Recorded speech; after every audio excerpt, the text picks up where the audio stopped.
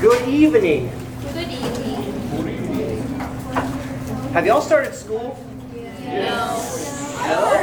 Not yet. We start school when my mom gets back from Florida. Ah, that makes total sense. Yes.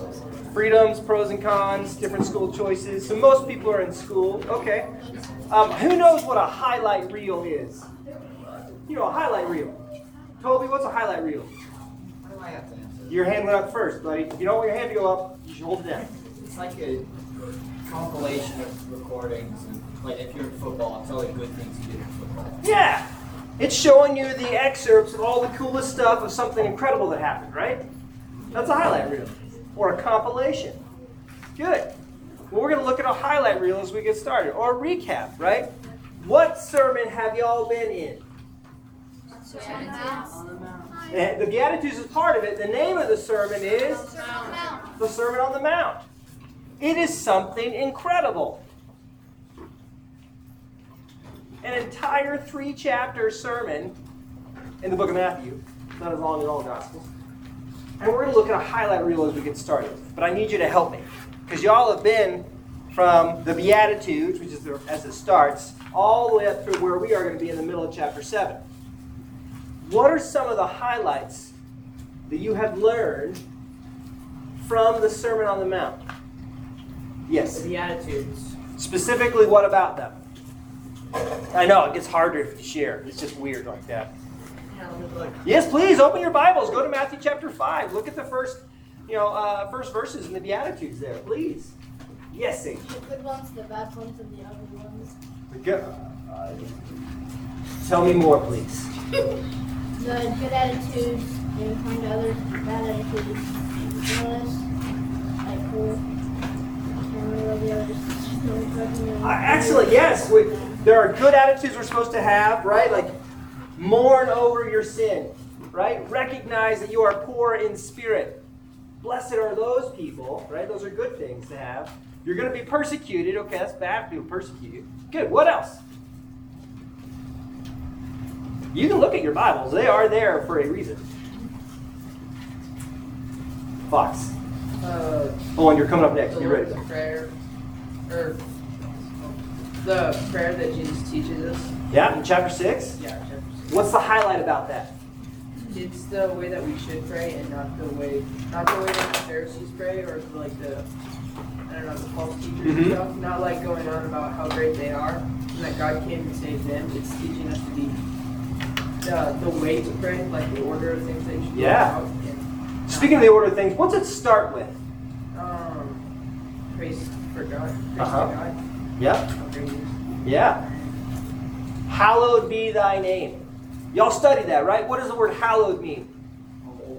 Holy, lofty, high, majestic, right? False teachers don't start with, hey, you're big. They start with, look, I'm big. Good. Oh, I told you it's coming to you. And what does that mean? Like our specific example, sort of like how we don't like become bitter, but Yeah. like ourselves,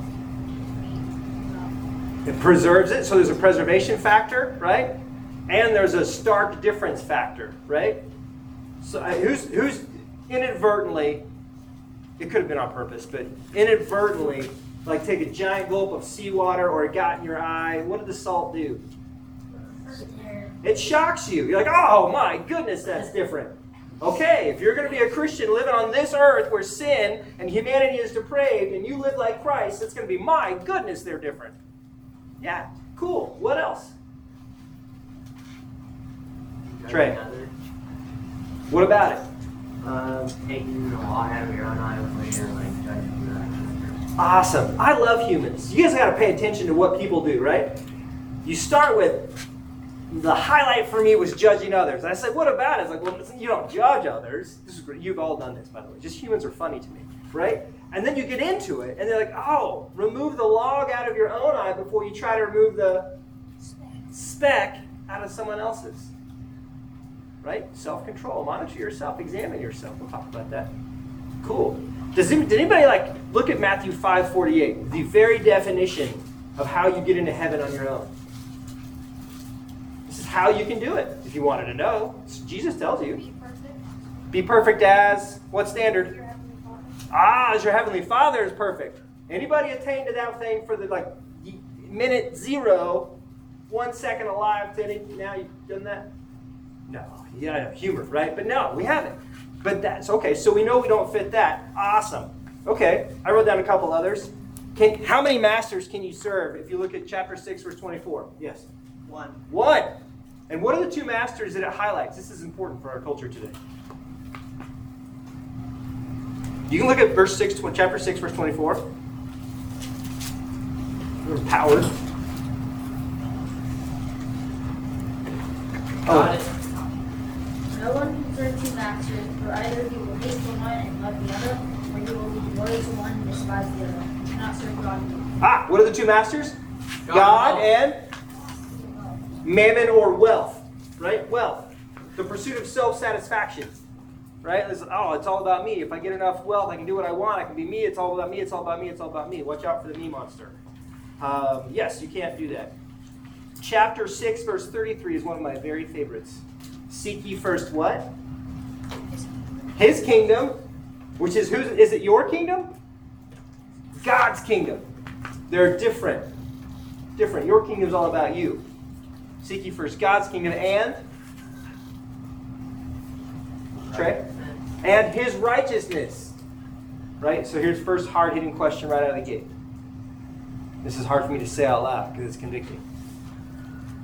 How many seconds to minutes to hours have you spent in the last, call it 17 years or less, contemplating what is God's righteousness and how can I be like that? Just think about it. You don't have to answer it. It's hard, but Jesus just told you, seek 2 things. My kingdom first and my righteousness. I love this sermon. It truly is incredible. And truly incredible. We already hit some chapter 7. We're getting into where we're going to be.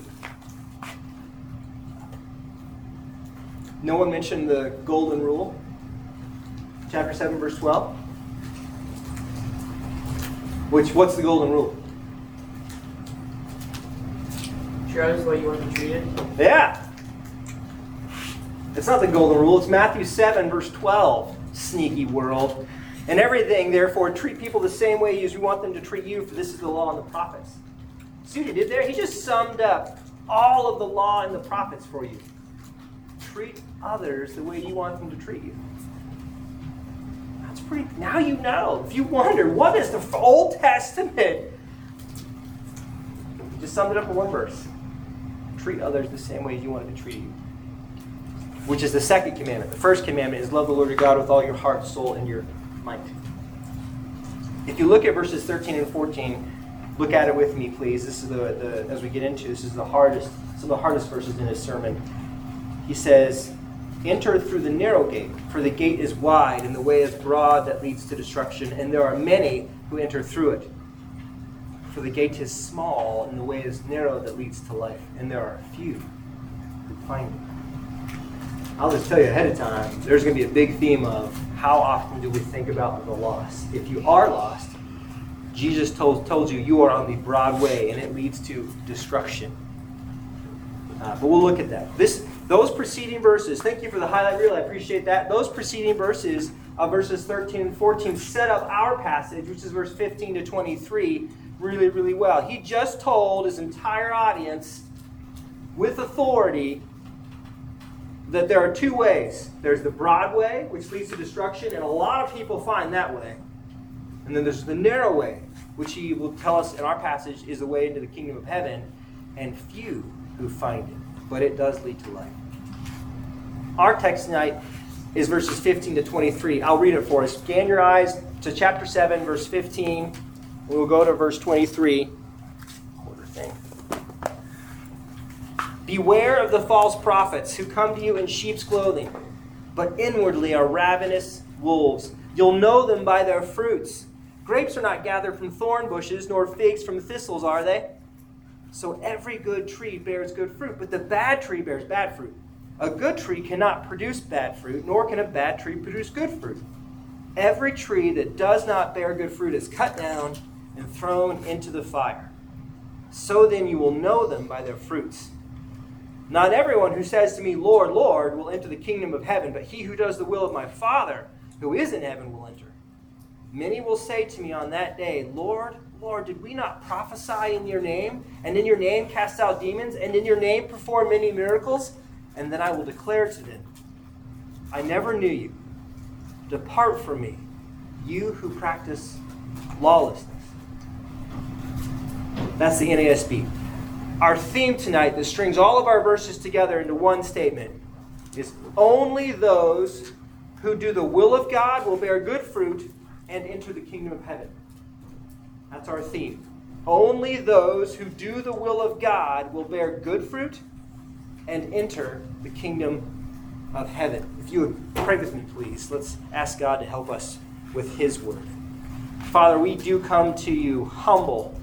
Lord, if we're not humble, humble us in our hearts, because we are being confronted with the truth of your word tonight.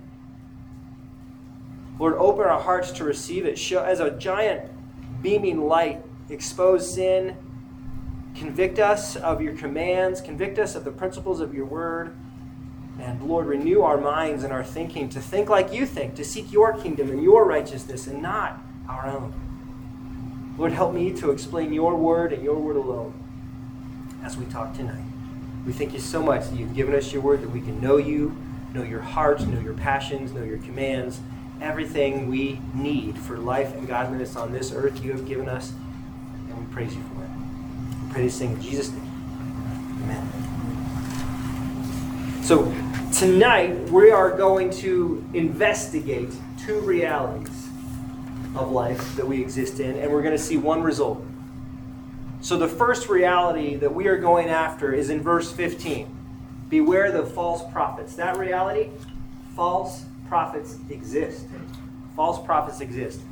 So that first word, beware, it's a command. It's in the present tense. It means constantly beware. It means be on the lookout for. There's harm out there. It's the call of our Lord to constantly look out for what's going to harm you, to be on guard against it. But beware of what? It's in the text. You can just, say it back. False prophets. False prophets. Thank you very much. I don't know your name, but you are crushing it. Thank you. Beware of false prophets, right? So, okay, false prophets. Well, what's a prophet? A prophet, you can just summarily say, is a mouthpiece of God. They've been called by God to communicate his word out. Mouthpiece of God. But it puts an adjective in front of it. The adjective false, right? That false in the Greek word is pseudo. You guys are familiar with the word pseudo. What does pseudo mean to us? P-S-E-U-D-O? Maybe not. Pseudo. Total. Kind of loosely means parody. Like A parody, pseudoscience. Yes. something like it. It's kind of like science, but maybe not the real thing. Yeah. Pseudo. Or Same. maybe fake. Could be fake, too. Someone said that from that direction. That was great. Fox, good job. Pseudo. It means fake, it means sham. So these are sham prophets. These are false prophets. These false prophets have been around forever. Ever since there was a true prophet, there have been false prophets. I won't make you go there, but in Deuteronomy chapter 13, this is the second reading of God's law. So way back, Moses, if a prophet or a dreamer of dreams arises among you and gives you a sign or a wonder, and the sign or the wonder comes true concerning which he spoke, saying, let us go after other gods whom you have not known, and let us serve them. That's the bad thing, right? Go after other gods. Don't do that. That is not God's truth. This is what Moses says. You shall not listen to the words of that prophet or that dreamer of dreams, for the Lord your God is testing you to find out if you love the Lord your God with all your heart and with all your soul. There have been false prophets as long as there have been true prophets. And note, remember, they are pseudo-prophets. They're not people that go, oh, God's word, nothing. I don't want anything to do with that. It's close. It's just wrong. So watch out for them. So if it's not God's truth that they're conveying because they're false, whose truth are they conveying? Man's. Yes, and specifically, I know he crushed it with authority and passion. Right answer, right passion. It was good. It was man's authority. He's like, I've got my own message.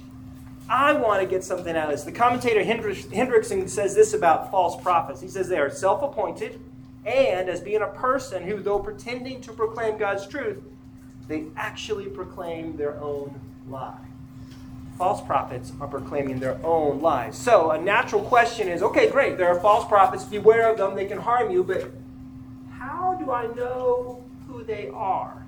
Well, look at the rest of verse 15. They come to you in what? Sheep's clothing. Sheep's clothing. So now we're in a shepherd analogy. There's a shepherd. Jesus is the good shepherd. And there are sheep, believers. Okay, well, in the agricultural world of Israel, shepherding was very common. They had flocks of sheep. And wolves would not actually put on sheep's clothing. They would just hide and wait for a sheep to fall back. But the analogy is, what if a sheep came up to you that looked like a sheep, and you're a sheep, smelled like a sheep, sounded like a sheep, acted like a sheep? You probably think it was a sheep. Ah, see, you'd think you would, but that's just your pride talking. You wouldn't. You're a sheep. You're not looking for that. You'd think it was a sheep. All right, so this is also part of the warning. They come to you in sheep's clothing. They look like you. They sound like you. They talk like you. They may even act like you. They'll be your friend. They'll be pleasant to be around. You'll want to belong with them. But Isaiah tells us there are some other warnings, and Paul does too. We'll look at those. In Isaiah chapter 30, verse 10, this is what he says about these false prophets. He says, who say to these seers, you must not see visions, and to the prophets, you must not prophesy to us what is right. Speak to us pleasant words, prophesy illusions. This is how you know them, by what they ask you to do. That's not right.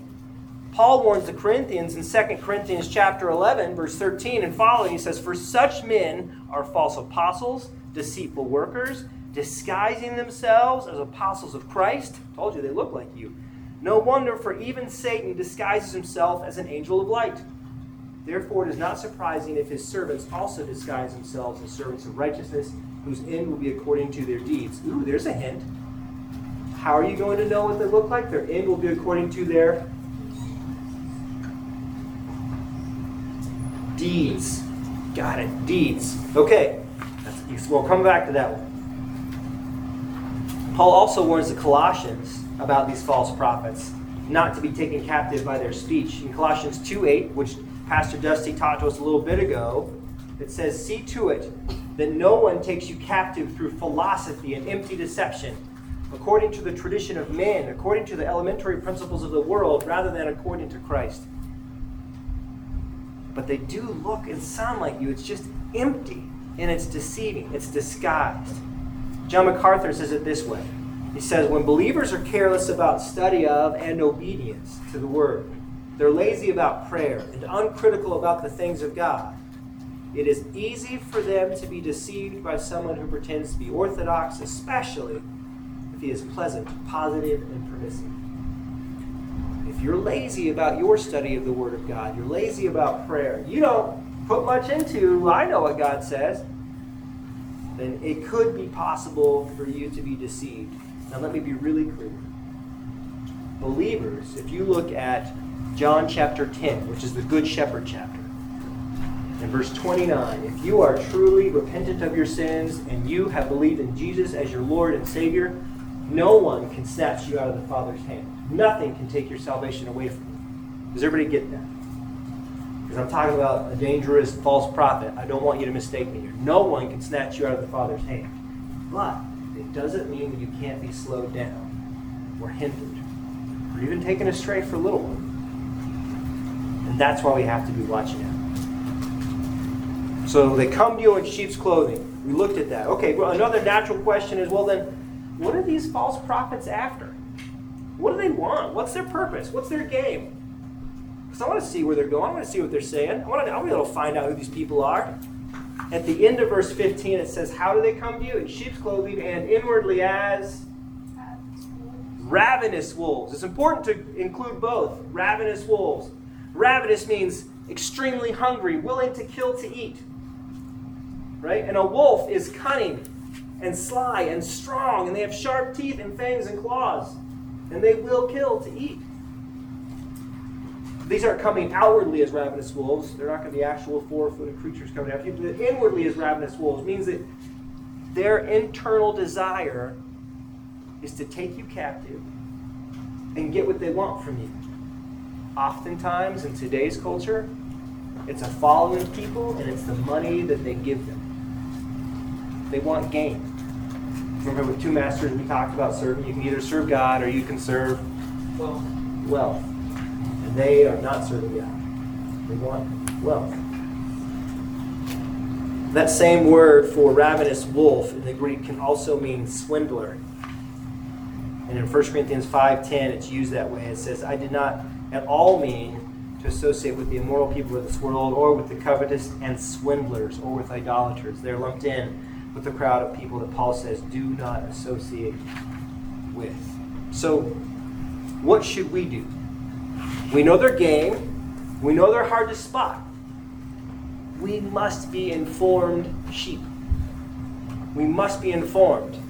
Sheep that know their good shepherd and they know their voice. I mentioned John 10 already, but in John chapter 10, verses 27 to 29, this is what Jesus describes as someone who's informed. He says, my sheep hear my voice, and I know them, and they follow me. I give eternal life to them, and they will never perish, and no one will snatch them out of my hand. They hear my voice. And if we think about what is God's voice, what has He given us to know Him? How does He instruct us? What is that? It's a book. You're holding it. Taylor? The Bible. The Bible. Yes. If you know the answer, I am 100% okay with you just saying the answer. I love the provisional language and it. Don't be afraid. Or at least not too much. If you know your shepherd, you will know his voice and you will follow him. Informed sheep will know his word.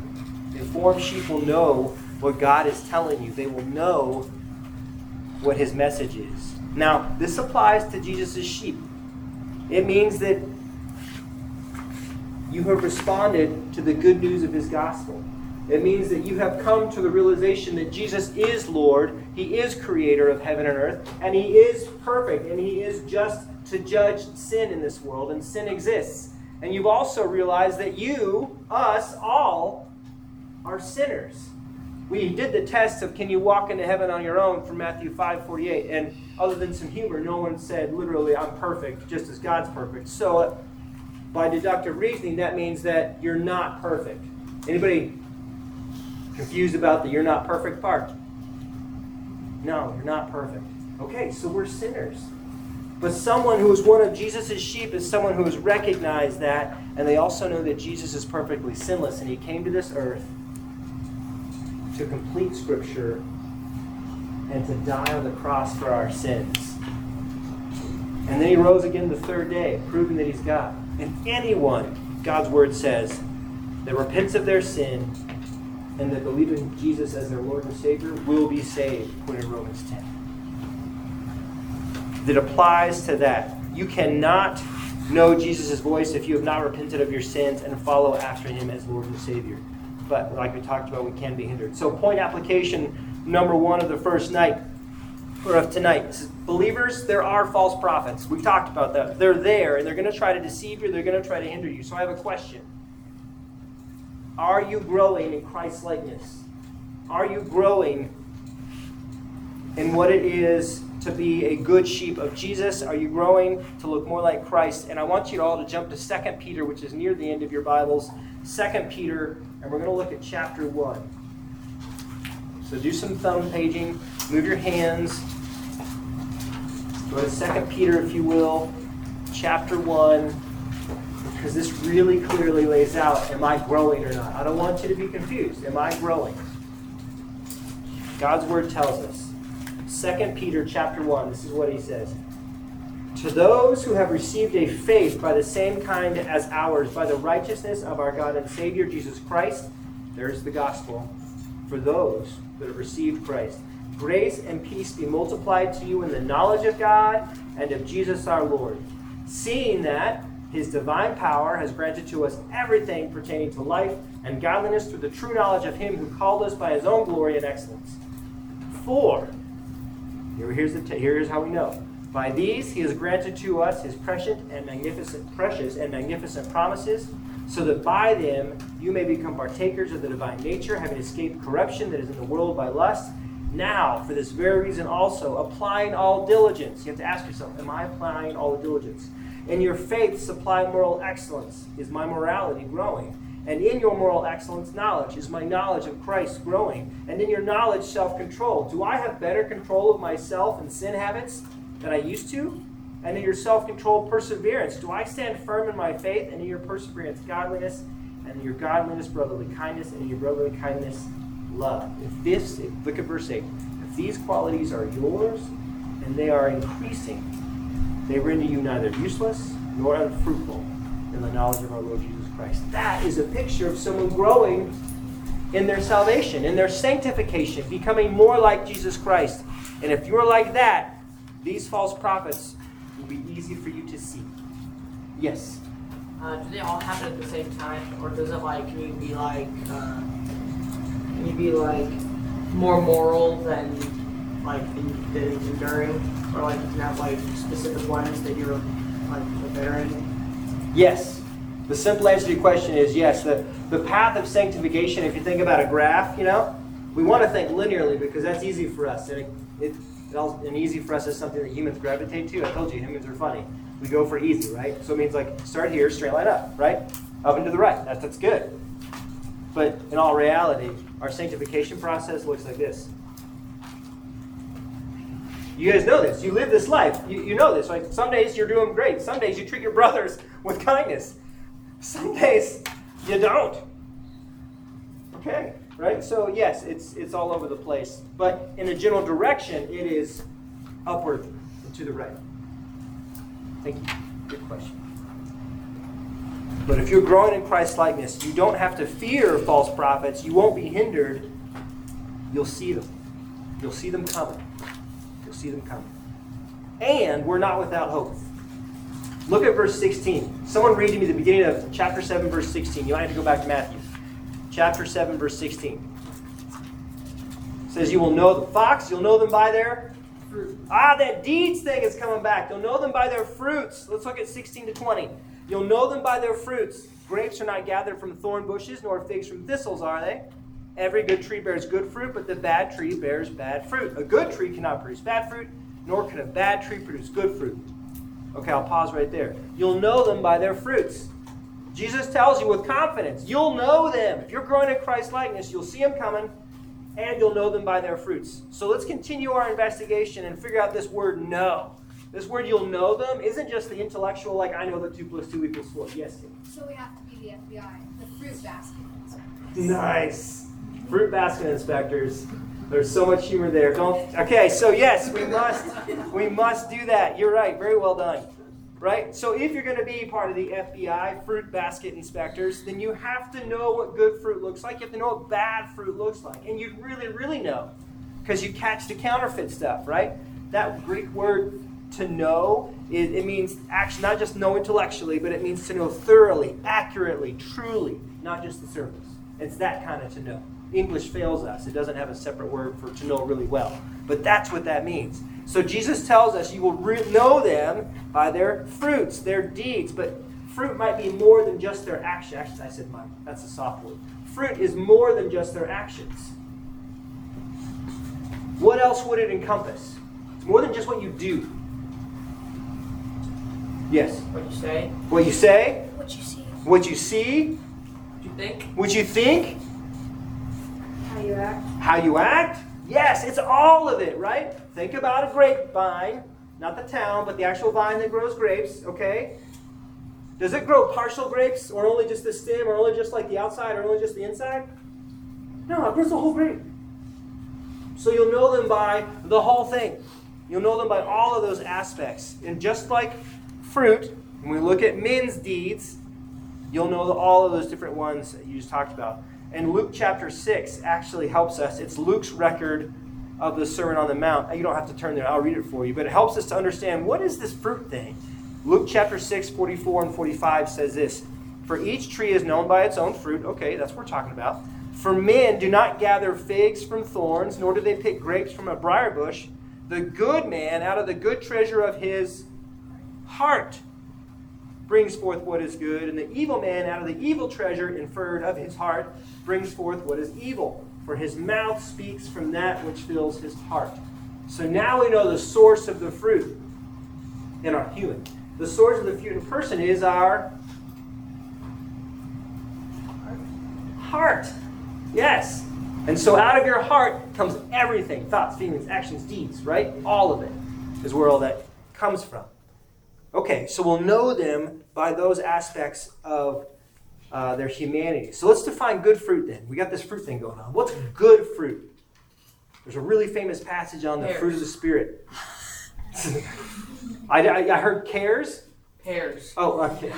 Spiritual fruit. I didn't. That's my fault. I walked right into it. Good fruit, spiritual fruit. Passage from the Bible. Taylor, you've been holding on. What is it?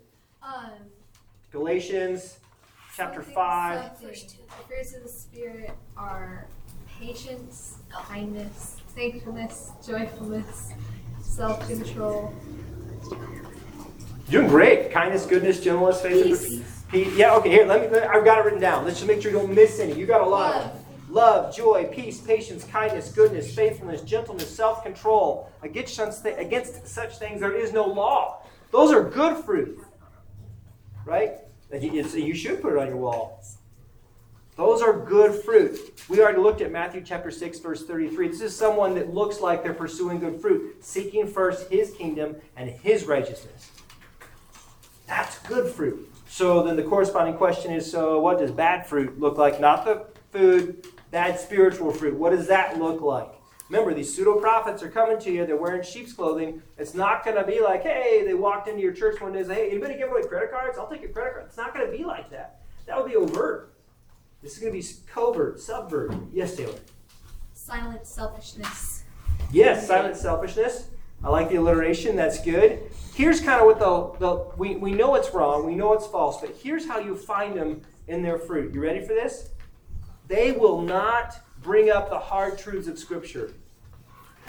They don't like talking about it because they don't do these things. They do not deny themselves and take up their cross daily and follow after Jesus because they're living a lie. Yes? Softening sin. Now we're getting the alliteration thing going on. Yes. Okay, so they'll also not talk about Jesus' authority in their life. They won't talk about it. They won't talk about substitutionary atonement because that means they have to talk about how man is depraved, which means it points right back at, I'm a sinner. They won't go there. They'll just talk about the broad way, the good things. Like God has a plan for your life. God loves you. Are those truths? Yes. But are they all of the truth? No. That's how you'll recognize a false prophet. You'll also recognize them by the stuff that they allow. They'll tolerate moral grayness. You'll recognize them by the people that they hang around with. You'll see that, like 2 Timothy 4:3 says this, a time will come when they won't endure sound doctrine. See, I told you, they don't like the hard stuff. They won't endure sound doctrine, but wanting to have their ears tickled, they will accumulate for themselves teachers in accordance to their own desires. They'll turn away from the truth and they'll turn aside to myths. And they'll be surrounded by people that like that. That, this person permits me to live sinfully. I kind of dig that, so I'll hang out with them. Like, they don't ever tell me I'm wrong. That's how you know they're false. Yes, Fox? You can tell they might act a certain ways in certain places, but at their home you could tell they would act how they normally do at home. When they think they're out of the spotlight, they'll act their real selves. Because their real self is not sheep. The real self is ravenous wolf. Okay? So that's how you'll know them. It's easy to see if you're walking with the Lord. MacArthur says this, unless those who claim to be God's spokesmen give evidence that their deepest motives and life patterns are honoring, glorifying, and magnifying God and growing humility, holiness, and obedience, then we can be sure that God has not called them. If they're rather oriented to money, prestige, recognition, popularity, power, sexual looseness, selfishness, they do not belong to Jesus Christ. If they are proud, arrogant, resentful, egotistical, and self-indulgent, they clearly are false prophets. You will know them by their fruit. In the very end, when Jesus comes to judge again, if you look at verse 19 of our passage, you'll know them because they will be cut down and thrown into the fire. But you don't have to wait until the very end. You can see them now. You'll know them by their fruits. Such a comfort. Such a comfort. Earlier, I asked you if you're growing in your knowledge of God's word, if you're growing in your actions thereby, if you're progressing in sanctification. I want to encourage you now. If you have Hebrews 10, 24, and 25 memorized, then that's where I'm going. If you don't, I'm going to read it to you. But you should be exercising this. Stimulate one another to love and good deeds, not forsaking our own assembling together as the habit of some, but encouraging one another, and all the more as you see the day drawing near. That is good fruit. And that's what we should be doing. Are these your habits? If not, we need to make some changes. Okay. Since we are fruit basket inspectors, thank you, Taylor, I'm going to keep using it. We've investigated the first real danger, which is false prophets exist. And we're going to move on to our second real danger, which is the reality that false believers exist. Second category. This is verses 21 through 23. So look at verse 21 of chapter 7. And Jesus says, "Not everyone who says to me, 'Lord, Lord,' will enter the kingdom of heaven, but he who does the will of my Father who is in heaven will enter." All right, let's look at the first part of verse 21. Not everyone who says. We just learned that anybody saying, "Lord, Lord," isn't a believer. Everyone who's saying that isn't a believer. That's just, but the phrase "Lord, Lord" sounds like what a believer would say. Let's dig into this. So it means that some who profess Christ aren't sincere. They'll give credence or they'll give respect to Christ. They'll say the words, "Lord, Lord," which in Greek is kurios, which you may have learned, hey, that means Jesus is Lord. Well, if you also look, and especially in this passage, it's a title of honor. It expresses respect, but it doesn't have to mean you're my Savior. And they don't mean it that way. That's why Jesus is looking at them and saying, not everyone who just says those words now is magically transported into heaven. They are sayers and not doers. James chapter 2 rebukes them and says, "You believe that God is one. You do well. The demons also believe and shudder. But are you willing to recognize, you foolish fellow, that faith without works is useless?" They're just sayers. They're hanging out. They're hanging on to religious activity. It really means a lot that they attended church from age like 7 to 74. Like, I did all the work. That's what they're hanging their hat on. Notice that they didn't hang their hat on, "I repented of my sin. And I placed my faith in the only Savior, the Lord Jesus Christ." They're not hanging their hat on that. They do not have, they do not do the will of God from a repentant and redeemed heart. And they hold to that religious activity as their only hope. And it is a false hope, because not everyone who holds to religious activity will enter the kingdom of heaven. But we then correspondingly see in the rest of verse 21, how do you get into the kingdom of heaven? And what does the rest of 21 say? It says, "He who does the will of my Father who is in heaven will enter." All right, this is a clue. Does the will of my Father. Well, let's talk about that. Someone who does the will of God. It infers willingly.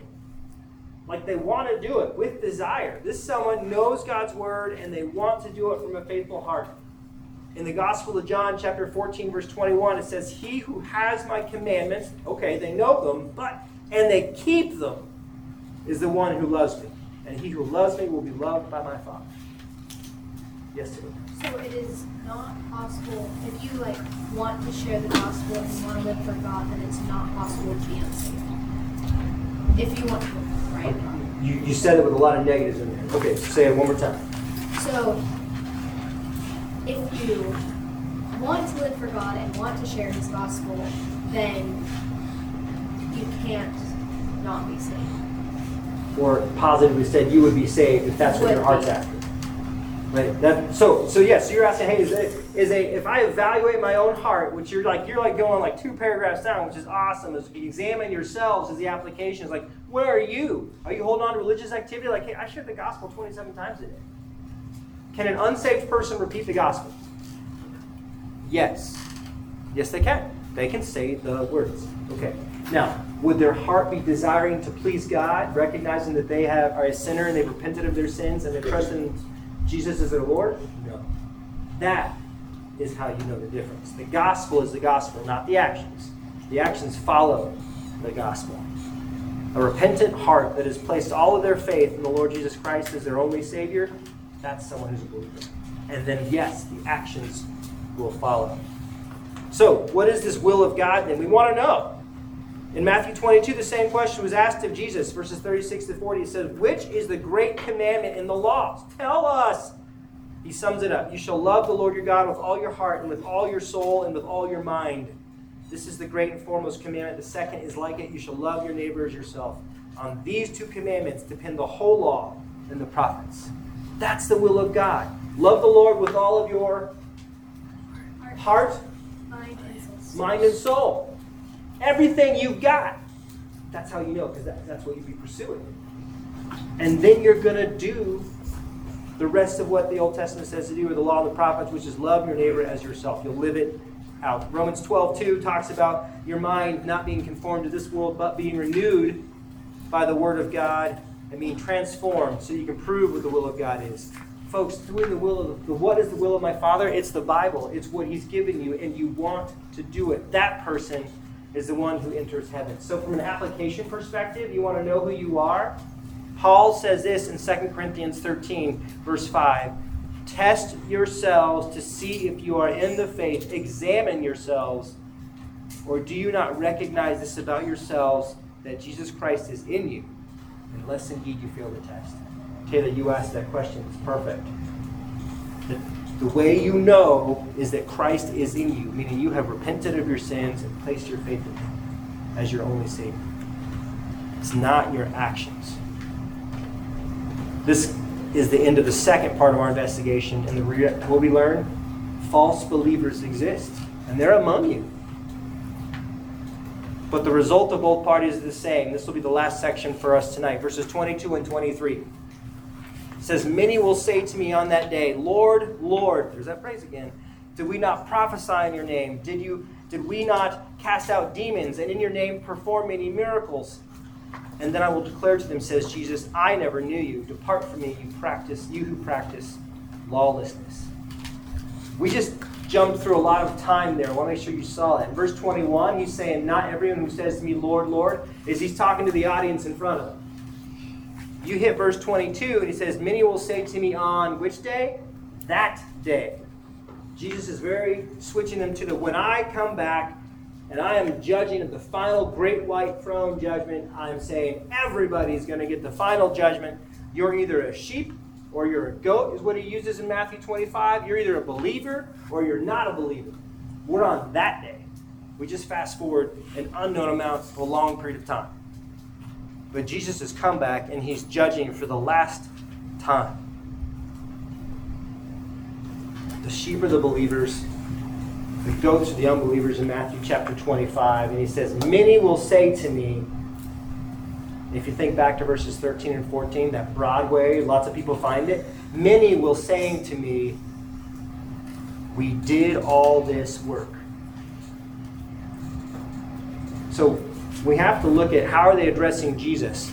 They said, Lord, Lord again. But their context has shifted. Jesus is on his throne. He's come back. He's revealed himself in full glory. There's no confusing what he means. It's not respected teacher anymore. There's only one definition of Lord, Lord, and that is the Lord of the universe. That is the one who has come to judge. And these people are so lost and they're so prideful that even in that moment, they try to justify their actions. They say, but no, I should be with the sheep because I did religious activity. You guys see that? They're just lost. In their pride, they still quote, I did all of these things. I cast out demons. I performed many miracles. I prophesied in your name. Doesn't that count for anything? And you might think, well, were they like godly things that they did? Satanic things? And Jesus doesn't say. I'm sorry, I can't tell you. But I can tell you that it could be any one of them. Does God use sinful people to do miraculous things? Yes, a couple examples. Balaam, the donkey. Balaam, not a believer. He was trying to prophesy against God's word or against God's people. He was willing to be bought. That's not a sordid gain, serving wealth. He's willing to be bought. God gave him his word. King Saul from 1 Samuel, was he a believer? No. He wanted to have everybody serve him. Okay, but he still prophesied. Caiaphas, the high priest who put Jesus on trial, not a believer. He still prophesied. So God can use people and do miraculous things. Can Satan work through people? Yes. We see demonic things happen In Scripture, we do. In Matthew 24, God says, He allows for false Christs and false prophets to arise and do great signs. Okay. And maybe they're just fake, like you see Word of Faith healers, and they say that that person with the limp no longer has a limp, and later if you check down on the limp's back, it's just sleight of hand and it's emotion. But we don't really know. All we know is that actions don't count, because what does Jesus say next? He says, I declare to you in final assessment and judgment, I never knew you. There's that word know again. Accurately, thoroughly, deeply, I never knew you. The same word we looked at earlier. They have lived a lie. Their judgment is, depart from me, you doers of lawlessness, you who practice lawlessness. Depart from me, go away from me. Get away, go in. Another phrase in Matthew calls it this, in the outer darkness where there is weeping and gnashing of teeth. A place that I don't even want to contemplate. In one word, we call it hell. And he rightfully judges their hearts when he calls them, you doers of lawlessness, you who practice lawlessness. It literally means you law despisers. You people that didn't care about my word at all. You only cared about yourself. So my application for you on that one is, what's your heart for the lost? If you're a believer, I had to ask myself, and it just kicked me in the teeth, what's my heart for the lost? Because that's what's happening to them in the end. Depart from me, I never knew you. In conclusion, we've looked at three things. In the first reality, there will be false prophets.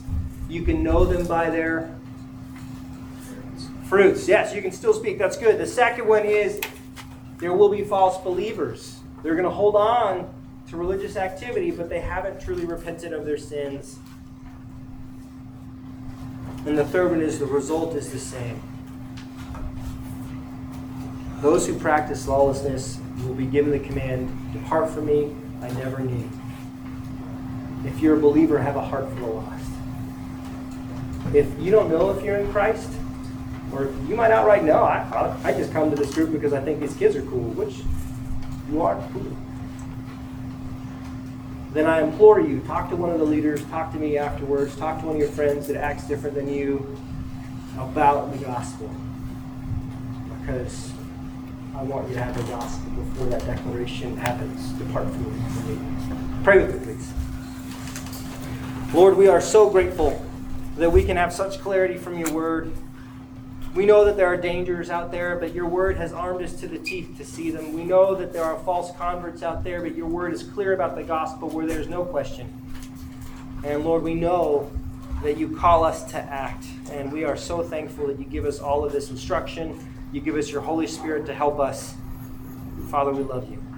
Pray that you would help us to follow after you in all of our deeds, actions, thoughts, that in summation we would seek your kingdom first in our lives and your righteousness. We pray these things in Jesus' name. Amen. Drew?